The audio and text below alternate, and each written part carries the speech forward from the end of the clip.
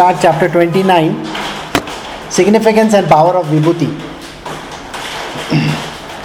In this chapter, the great power of the holy ashes is further explained.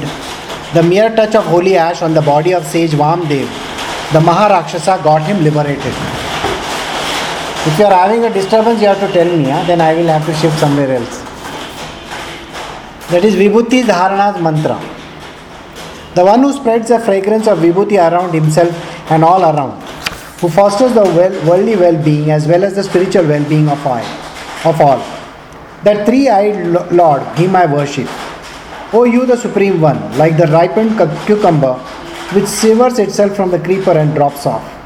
Grant release from me from birth, from the unending cycle of birth and death, but pray never cause severance from me from immortalities, and may I ever abide in the awareness of Thee.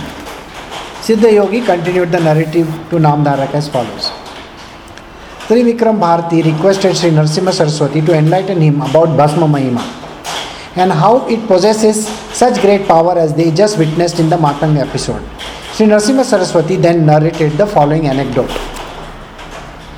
There used to be one yogi called Vamdev. He used to smear his body always with bhasma. His hair was matted and he used to wear the bark of tree for his garment. He was a very exalted yogi. He had won over all the human frailties, sublimated his senses and conquered the 6 inner enemies. That is, Sadripus like dislikes, greed, delusion, ego and pride, envy and jealousy. We had written about this, there was actually we are 8 in number. So I had written about it if you see it in my book also, it is there. Alright, which enslaves man. He was fully realized soul and a Brahmanyani. He used to always be wandering, visiting holy places. One day he came to Krancharnya, that is a forest. The forest was full of wild beasts. There were also ghosts and the Brahma Rakshasa inhabiting the forest. One Brahma Rakshasa noticed Vamdev entering the forest and he was very happy that he would be having good feast and the body of the yogi. He fell upon him with a view of eating him up, but Vamdev was least perturbed and remained steady and calm. The contact with the bhasma on the body of Vamdev brought an instant and a total transformation to the Brahma Rakshasa. He was totally changed. Rid of the demonic nature by the contact with the bhasma, he prayed to Vamdev to free him from the cycle of birth and death. He told Vamdev that by the mere contact with bhasma, he gained the memory of all his past 25 births. He started recounting them to Vamdev. The Brahma Rakshasa said that he was actually a king of Yavandesh and he had very vicious and a lustful nature. He led a very sensuous life, running after women always without any decency, compunction and consideration. His sins crossed all bounds and limits. In an encounter with the enemy king, he was killed. He was dragged to the court of Yama. He was subjected to great torture in hell and later he had to take several births only because of his sins. He was born as a tiger in one birth, as a wolf in the second birth, as a dog in the third birth, as a camel in the fourth, as a monkey in the fifth, then as a cat, thereafter as a tortoise, and then as a frog, and so on. He had suffered much, all of his very own making though. Now the mere touch with bhasma had so much soothed his soul that never before he felt such great peace. He further said that his hunger, which was never got satiated normally, however many animals or persons he might eat, was now totally appeased, and that he was feeling a great sense of peace and happiness. He prayed that he should be enlightened as to how the bhasma came to possess such great redeeming powers. Vamdev told the Rakshasa that the power of bhasma is beyond all descriptions, and it is beyond the comprehension of any except of Lord Shiva. Shiva only knows, he alone knows fully the glorious power of bhasma. That is why Shiva smears his whole body always with bhasma. Vamdev told that there lived once a Brahmin in Dravid Desha. He took to bad ways of life. He took to theft. Once when he was committing a theft, he was caught and beaten up. He died and his body was thrown in the cemetery. In the cemetery at that time, a dog was sitting in the chitta bhasma, that is, ashes of a burnt corpse. That dog saw the body of the dead Brahmin and came and sat on the body, sniffing it all over. As it was doing so, the chitta bhasma from its body fell over the body of the corpse. No sooner did the chitta bhasma fall over the body of the corpse that the Shivadutas appeared over there, stopping the Yamadutas, who has always come there to take away the jiva of the evil man. A dispute arose between the servants of Yama and Shiva.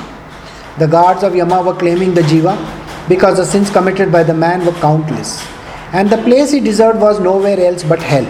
But the Shivaduta said that there would be a touch of bhasma on the body, all his sins, however heinous they might have been burnt off and expiated. It is Lord Shankara's command that whenever they see a dead person's body with bhasma smeared on the forehead or even on any part of the body, they should fetch the jiva to Kailash. Thus saying, the Shivadutas snatched away the jiva from the young Duta's hands and took it away to Kailash. When they had reported by Yamaduta to Lord Yama, the latter went to Shiva in anger and complained to him about the intrusion, high-handedness and interference of Shivadutas, preventing his servant from discharging their duties and carrying out the justice. He complained how could dharma be protected and the rule of law enforced by him in the world under such circumstances. Shiva then told Yama that Bhasma Dharma is the highest dharma and it annuls and supersedes all other codes and injunctions of dharma.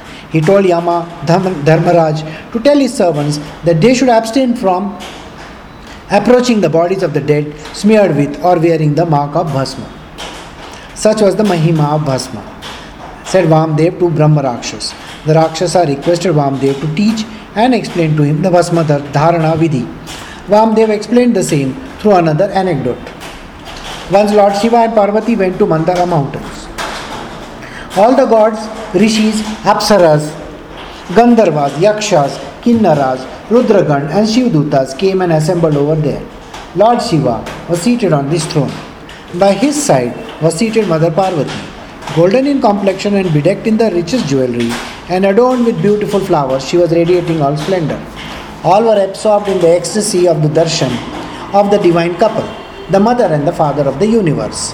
Sanat Kumar Rishi prayed to Shiva to teach him the Dharma Vidhi, which will be simple to be observed by all and yet will confer all the four Purusharthas, that is the four chief aims of life, Dharma, Artha, Kama and Moksha, and which will destroy all the sins, endure bodily and mental purity and also intellectual illumination.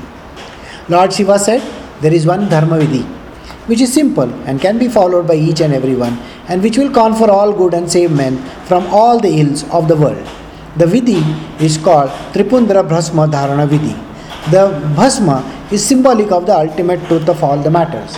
It is spiritual significance in that it is changeless, immutable like Godhead. It is colorless or white, so to say indicating purity. In Jalabdhopanishad, Bhasma Vidhi is described in great detail. Agni is the presiding deity of Bhasma. The ash from the sacrificial fire is most sacred. In the absence of it, ash prepared from cow dung is to be used. A little of ash is to be taken reciting the Sadajjota mantra. While reciting the Manastoka mantra, a little water is to be added and mixed in it at the aid of the thumb. Then chanting the Trambakam Yajmahe mantra, it is to be taken near the forehead. And while reciting Tharayayusham Jamagdane mantra, the same is to be applied in 3 lines, that is Tripundra Dharana. First, with the aid of the middle and the ring finger, 2 lines are to be applied. The top one and the bottom are from the left to the right. Then with the aid of the thumb, the middle line is to be applied, drawing it from right to left. The marks are not even to extend beyond the sides of the eyebrows. With devotion, these marks are to be always worn on the forehead. The first line is Brahma Devta and is symbolic of the Rig Veda. It is denoted by A. It endorses Kriya Shakti. The second line is Vishnu Devta and is symbolic of Yajur Veda. It is denoted by U. It endorses Ichha Shakti. The third line is Maheshwara himself and is symbolic of the Sama Veda. It is denoted by Ma. It endorses Jnana Shakti. Bhasma Dharana can be done by one and all, and during all the stages of life, it will cure all the ills of the body, mind and spirit. It ensures mental purity, intellectual illumination and spiritual enlightenment in this life. And in the life beyond, it opens up the gates of Kailasha for him, which is the eternal abode of supreme peace and beatitude. Lord Shiva himself said that by destroying one's sin, there is nothing comparable to doing Bhasma Dharana, but it should be done with full faith and devotion. For one who applies ash on his forehead and wears the Rudrakshamala on his neck, there will be nothing wanting for him either in this life or in the life beyond. That was what Lord Shiva explained to Sanat Kumar Rishi and all the assembled sages. Hearing the divine glory of Bhasma, the Rakshasa sought the Bhasma from Vamdev and applied it upon himself. His Rakshasa form totally changed and he got a new splendorous body. A divine vehicle came and took him away to Kailash. Thus ends the 29th chapter of Sri Guru Charitra, describing the Bhasma Mahima. Glory to the All-Merciful, the Omnipresent and the Ever-Responsive Guru Nanak. Now in this chapter, there are stories and stories and stories. So let us see what these stories are all talking about. The Bhasma Mahima, or the story of the Bhasma, is something that is related to Shiva, because Shiva is connected to the end. Basically, he is talking about destruction. Destruction happens and everything goes back to earth, goes back to where it came from. So the cycle is completed. At the end of the cycle, it is Shiva who brings everything to destruction. That is, means to the end. Bhasma, whose deity is Agni. Agni means the one who is going to do the digestion, the one who is going to do the sacrifice, the one who is performing the yajna. The yajna is performed by means of Agni. Any kind of yajna that is performed requires Agni as the one which continues it and converts everything into Bhasma. Now Bhasma is that which is found once you have completed the Vidhi, at the end of it all. It's the same thing when you are seeing some object in your eye. The end of it, the final result of it is nothing but that which comes out of it. That means what we put in is completely assimilated, it is digested, assimilated, and that which comes out of it is called Sattva. Sattva means that which is very, very powerful, or that which is very, very nutritious. Even in our body, when we eat something, yes, when we eat something, that which goes inside finally gets digested. In the digestion part, what comes out of it are the essential ingredients in the form of proteins, carbohydrates, minerals, salt, so on and so forth. They are used by the body. Any body that is destroyed is finally burnt. When it is burnt, or it is brought back to the ashes level. When it is brought back to the ashes level, all the elements are in their original form, in the sense that everything is finally brought to dust. That is, the air has escaped. When you burn something, the air has escaped. Correct? The water has gone back to water. That means it has evaporated. The space which was occupied by that body is destroyed. Think about it. If you are eating a fruit or a vegetable, the fruit or the vegetable has destroyed itself. The space, the occupation of the space is completely gone, isn't it? An apple, which was an apple, was occupation of the space called an apple. But when it goes in the form of digestion, it is completely gone. So, Agni is the one who is converting it into these different objects. So you will find that the space has disappeared. Like that, 4 elements have all gone. What is left behind is called the earth element. The earth element is that from which bodies get created. The physical body gets created. So, it is in the purest form. The purest form is the earth form. So you will find that even if you pick up a little earth, when you touch the feet of the Lord or the Guru, what are you actually doing? You are touching the dust of the feet, isn't it? The dust of the feet contains the last ingredient. That is the 5th one, which is called dust or ash. And this ash contains the 3 basic ingredients again in it, which is, first, from the ash will come the new birth. So Brahmadev exists in it, in the first one. Second one is sustainability arises, and the third one is Shiva. So the 3, when you apply it, this way and this way, the thumb in the middle and the two fingers crossed out. It talks about the three layers also. It talks about the three parts of the U and Ma. It talks about the higher, middle and the lower.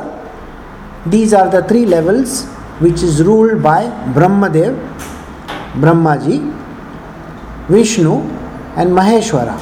Now you will find that even the Vedas come into the picture. The three Vedas have been mentioned over there. Same way the Vedas also come into the picture. Finally, those who understand how Shiva is decorated, it is always with that three lines, isn't it?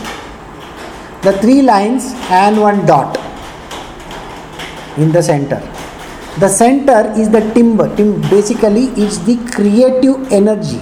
What we have missed out over there is the essential part of it, the essence. Essence part is there. That is in the form of the Bindu. Bindu is where the whole thing is expanding out into.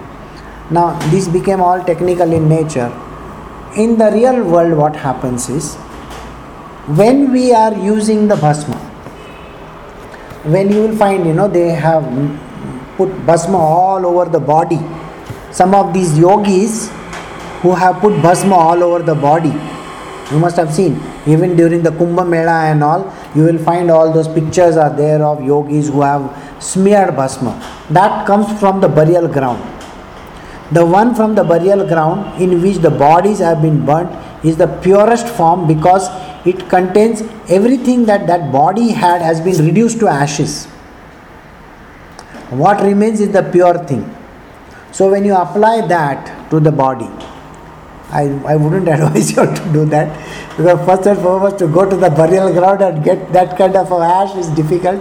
We will be scared going over there.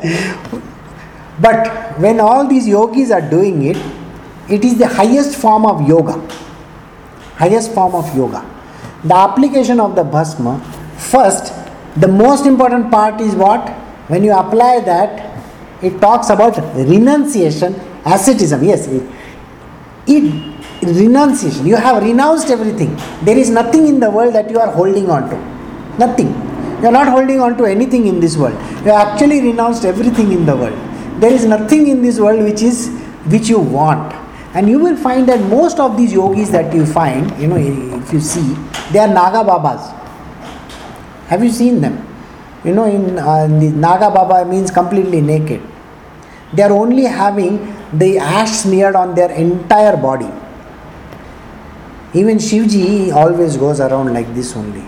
They are completely smeared with ash, and you can actually only see their eyes, or when they open their mouth you can see the red tongue in that. But the rest of it, they are completely covered in ash. This is the highest form of, like Padma has written, asceticism. Yes, they are ascetics of the highest order. They do not have any wants, desires, needs or anything like that. It is one of the methodologies employed by the believers of Shaivism. Alright? The devotional aspect is not there in that. Here, the devotion will come much later. What we follow basically is love and devotion, which is a path completely different than this. We are not renouncing anything in our world. Are you renouncing anything? In love and devotion, you don't renounce anything.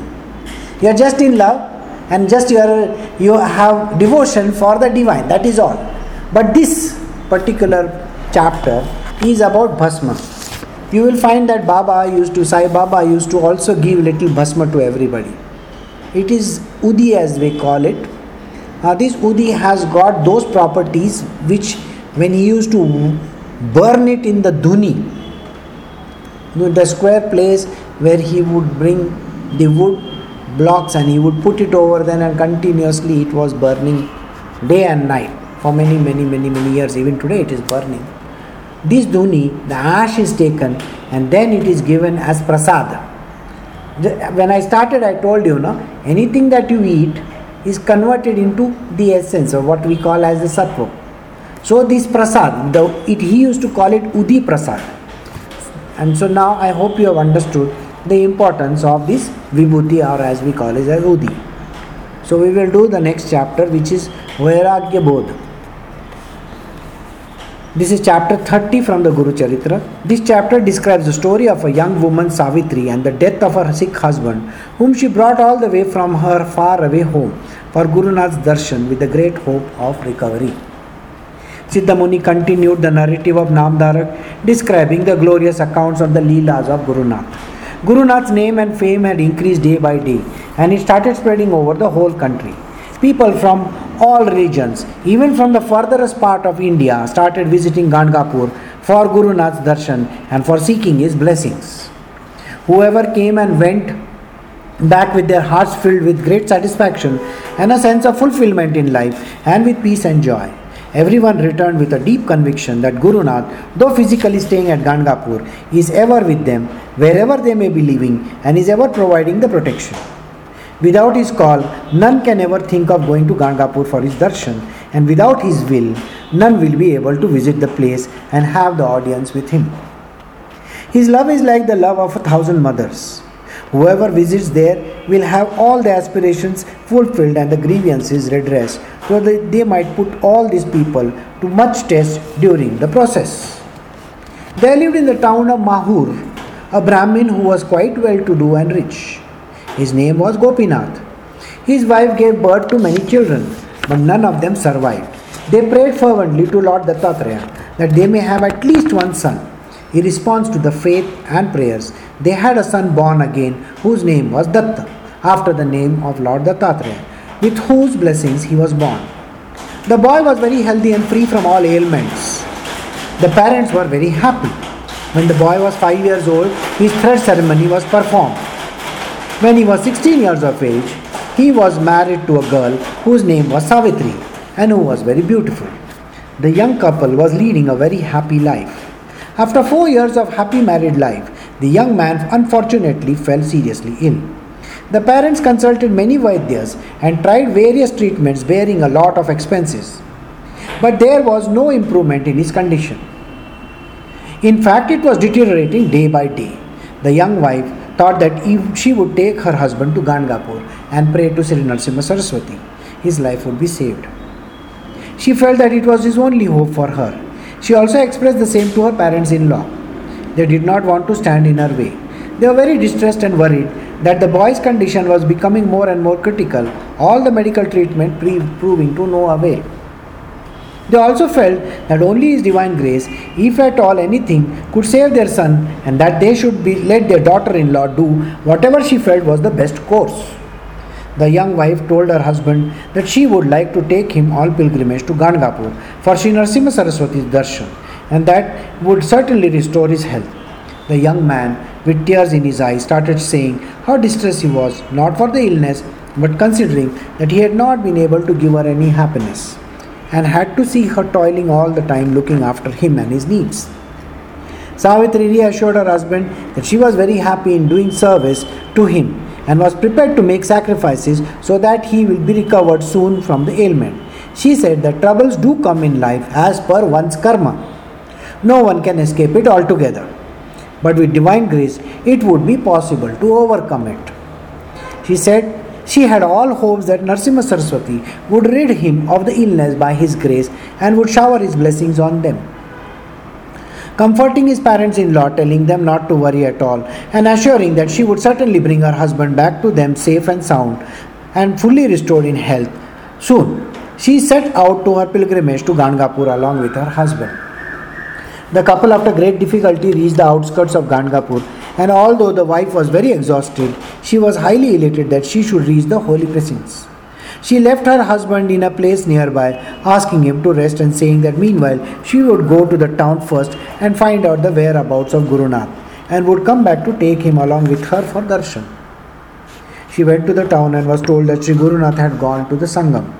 She came back to the place where she left her husband for rest. Alas, the husband, because of exhaustion of the journey, possibly accentuating his sickness, meanwhile collapsed and died. She was aghast and broke down completely with grief. Savitri was not able to withstand the situation. She started crying aloud. I brought my husband away from the parents, telling them that with Narasimha Saraswati's grace, I would bring him back to them, restored fully in health. What can I do now? What can I tell them? How can I ever face them? Everything for me is dark and dismal, and there is no way out of except death along with my husband. She was furious at Guru Nath and started shouting, "You have belied all my hopes, all my faith in you has been misplaced. You have cheated me. Before I end my life, I will tell everybody and proclaim to all how you betrayed me and my hopes. I fancied that you were Mangal Murthy. Instead, you have proved to be very opposite. You are heartless." After giving vent to her wrath against Guru Nath, she felt the body of her husband and burst and sobbed again. "Oh, my beloved, why have you left me? Didn't you know how much I loved you? You were dearest to me. How can I live a moment without you?" Meanwhile, the people nearby, seeing the sad event, gathered around and were trying to console her. At this juncture, Sri Guru Nath himself, in the guise of a tapasvi, with Rudrakshamala around his neck and the whole body smeared with vibhuti, holding a trishula in hand, appeared there. He also started comforting and consoling her. He told her, "Who can escape prarabdha karma? Death is inevitable for whomsoever is born. Some die early and some die later, but none can escape death. What is delusion is life. How deluding are all family relationships, wife and husband, father and children, it's all Maya. A scene for a wife. Two logs of wood floating separately in a stream come close to one another and float together for a while, again drift apart and float again separately, each going on its own. There is no permanent relationship at all between two people. If one has his or her destiny to suffer, each according to his or her karma or her past life, his or her past life in life, the only certainty is death. And of what avail is bemoaning the inevitable and inescapable? We have to accept things as they come and reconcile ourselves to the inevitable. Yet at the same time, we should not forget the higher purpose of life and the ultimate goal, and should strive to attain it, irrespective of whatever calamities befall us in life. Guru Nath's presence and especially his words soothed her heart a little. A sense of reconciliation to her fate and a preparedness to face the events with courage came upon her. She prayed to Guru Nath to tell her what she should do and explain about Stri Dharma after one loses her husband. Thus ends the 30th chapter of Sri Guru's Charitra, described the Pretangana Shok. Glory to the All-Merciful, the Omnipresent and the ever-responsive Guru Nath. We will do the next one because it's a short one. So it was a story where the devout couple, they have come to this place and he has lost his life. So now Guru Nath is going to explain something to her. So we will see. Chapter 31, Supreme Power of Chastity. This chapter deals with Pativrata Dharma, the duties and the disciplines of a married woman. Siddha Muni continued with the narrative to Namdhara. Savitri, after having calmed down a little, requested the tapasvi to tell her about the duties of a woman in a family life and also her duties after she is widowed. She wanted him to give her guidance and enlighten her on Sri Dharma and the Achar, the duties and the code of conduct for women. Thereupon the tapasvi narrated the following. Once there lived in the city of Kashi the great Agastya Rishi. His wife's name was Lopamudra. She was like Anusuya in her chastity and was the most ideal wife. Agastya was renowned for his austerities and for his spiritual knowledge, wisdom and prowess. Once Narad Muni paid a visit to mountain kingdom Vindhyachal. Narad Rishi praised Vindhyachal for his great qualities. He however added that the Meru mountain, though inferior to the Vindhya in his grandeur, yet because of his height is ranked as superior and is called the sovereign of mountains. Vindhyachal took it at heart and then started growing taller and taller, almost touching the size like the Meru mountain. The result of this was that sunlight was not reaching the southern region, plunging it into darkness. People were not able to perform their Nitya Vidhis, and thereby Indra and the other gods were deprived of the daily offering which people have to make. The gods therefore, along with the rishis, approached Brahmadev and prayed to him to find a remedy for this. If Nitya Vidhis are not performed, it will disturb the harmony of the cosmos and evil will befall the people and the world. Brahmadev advised them to go to Agastya Rishi and requested him to do something in the matter, as Vindhyachal was disciple of Agastya Rishi and was greatly devoted to him. Indra and the rishis came to Agastya ashram at Kashi. They explained to him the plight in the southern region. Agastya agreed to help them in the matter. Agastya went to Vindhyachal seeing his guru. Master Vindhyachal bent down to offer his obeisance to the guru. Agastya said that he was going on a pilgrimage to some of the holy places in the southern region, and he, Vindhyachal, should remain in the same position till he returned. Vindhyachal said that he would be happy to do whatever command his guru would give him. Agastya crossed over to the south, thereby opening the blocked way for the sun.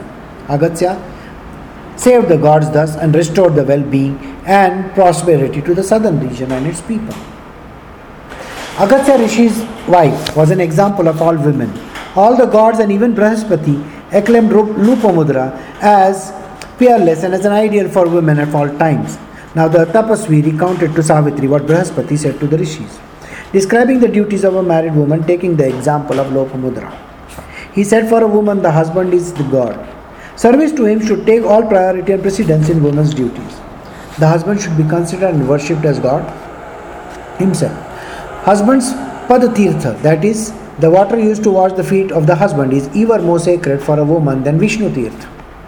She should never disobey him, should faithfully and respectfully obey all his commands, whatever they be. All the household duties will have to be faithfully discharged, and all the Shastric injunctions like Atiti Puja etc. are to be done by the wife, and to bring a good nature to the name to the husband. She should respect and serve her husband's parents as her own parents, even if the husband is afflicted with disease or whatever difficulties befall him. She should share the sufferings and serve him with love and dedication. The Tapasvi said that when the woman loses her husband, there are the Shastric injunctions as to the disciplines of life she should strictly observe. She should realize that with her husband's loss, she should take to many austere disciplines. Thus ends the 31st chapter of Sri Guru Charitra describing Pativrata Nirupana. Glory to the All-Merciful, the Omnipresent and the ever-responsive Guru Nath. I think we don't have the time, do we? Because the story is continuing. So should I continue? Is that okay? Alright. I have already told you all the story of Lopamudra sometime earlier. Lopamudra's story is really worth hearing.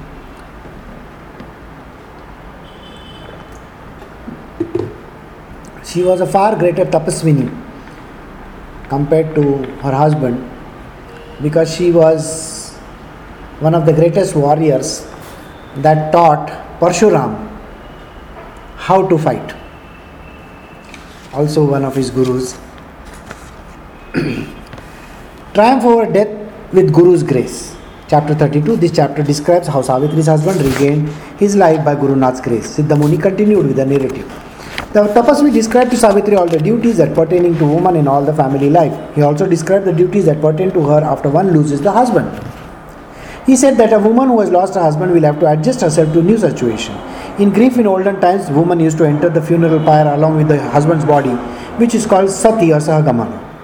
Thus they believed that life with one's husband was a relationship of continuous companionship, not only in this world but in the life beyond as well. It denoted both worldly as well as actually even more spiritual companionship between wife and the husband. According to belief, a Pativrata who mounted the funeral pyre along with the husband's body certainly attained liberation. But it is intended to be totally voluntary and subjective act undertaken wholeheartedly. It is not to be a matter to be forced upon the woman, but one based on the conviction and her own volition and choice. This is no longer followed because it is not even sanctioned by the law as of now. So we have to just forego that. The exemptions or exceptions provided for reading Sahagamana. A woman carrying and a nursing mother were forbidden to take that. If a widow chooses to live her life as per Shastric injunctions and traditions, she was not needed to take. She would live a pure and austere life during the widowhood. She was supposed to earn as much merit as she would have got through it. The disciplines to be observed by a widow as per the Shastric injunctions or traditions were described by the Tapasvi.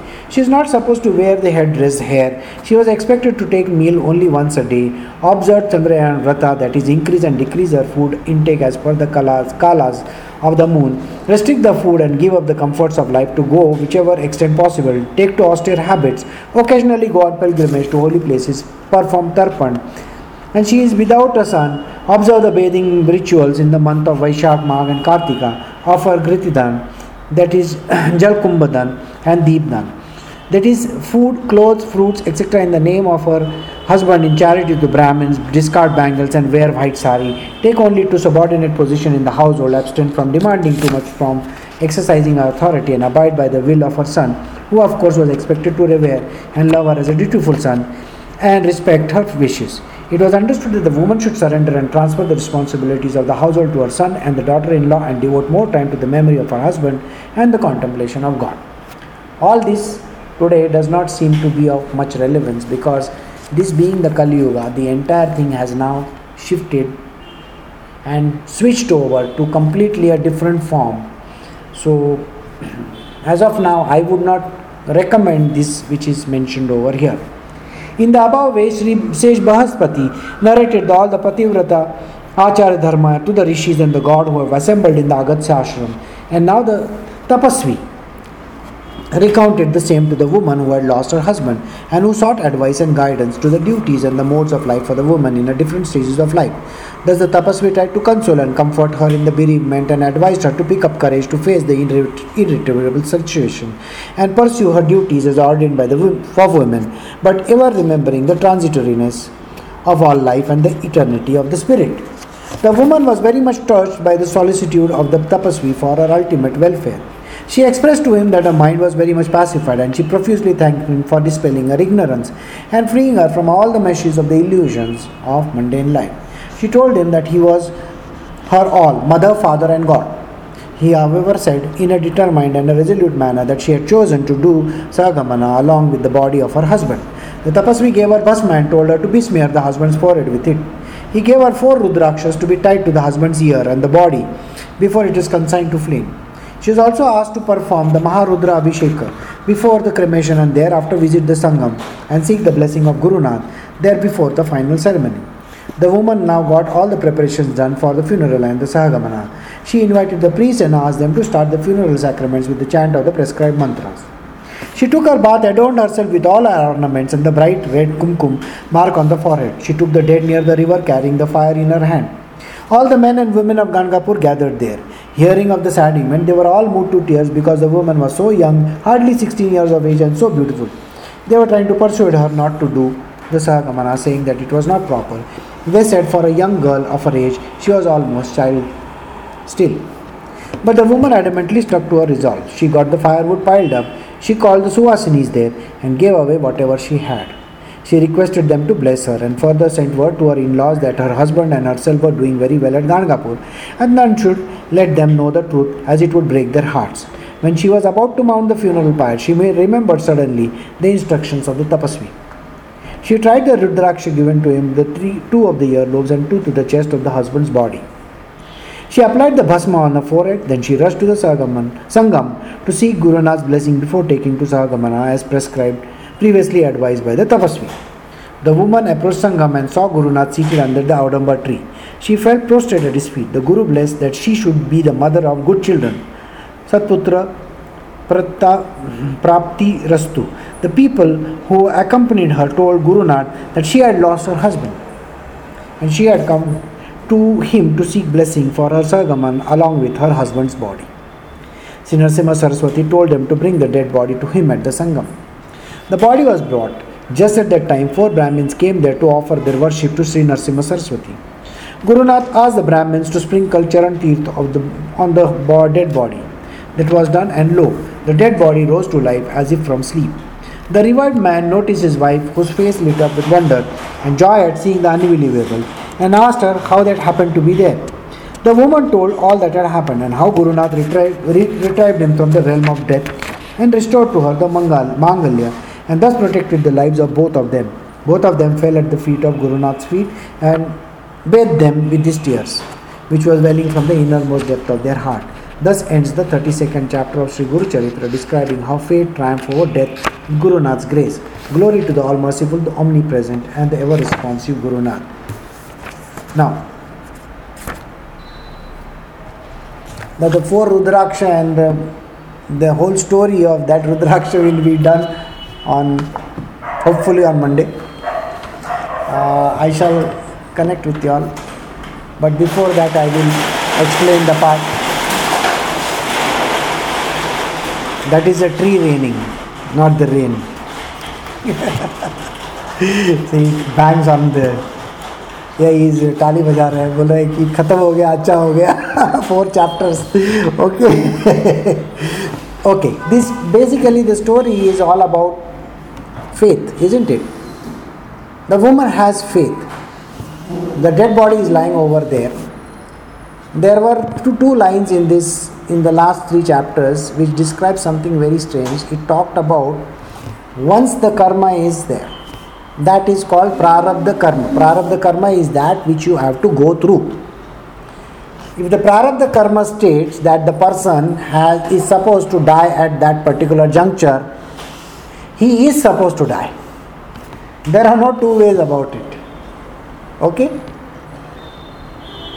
But the faith in the Guru is what has turned the whole thing around.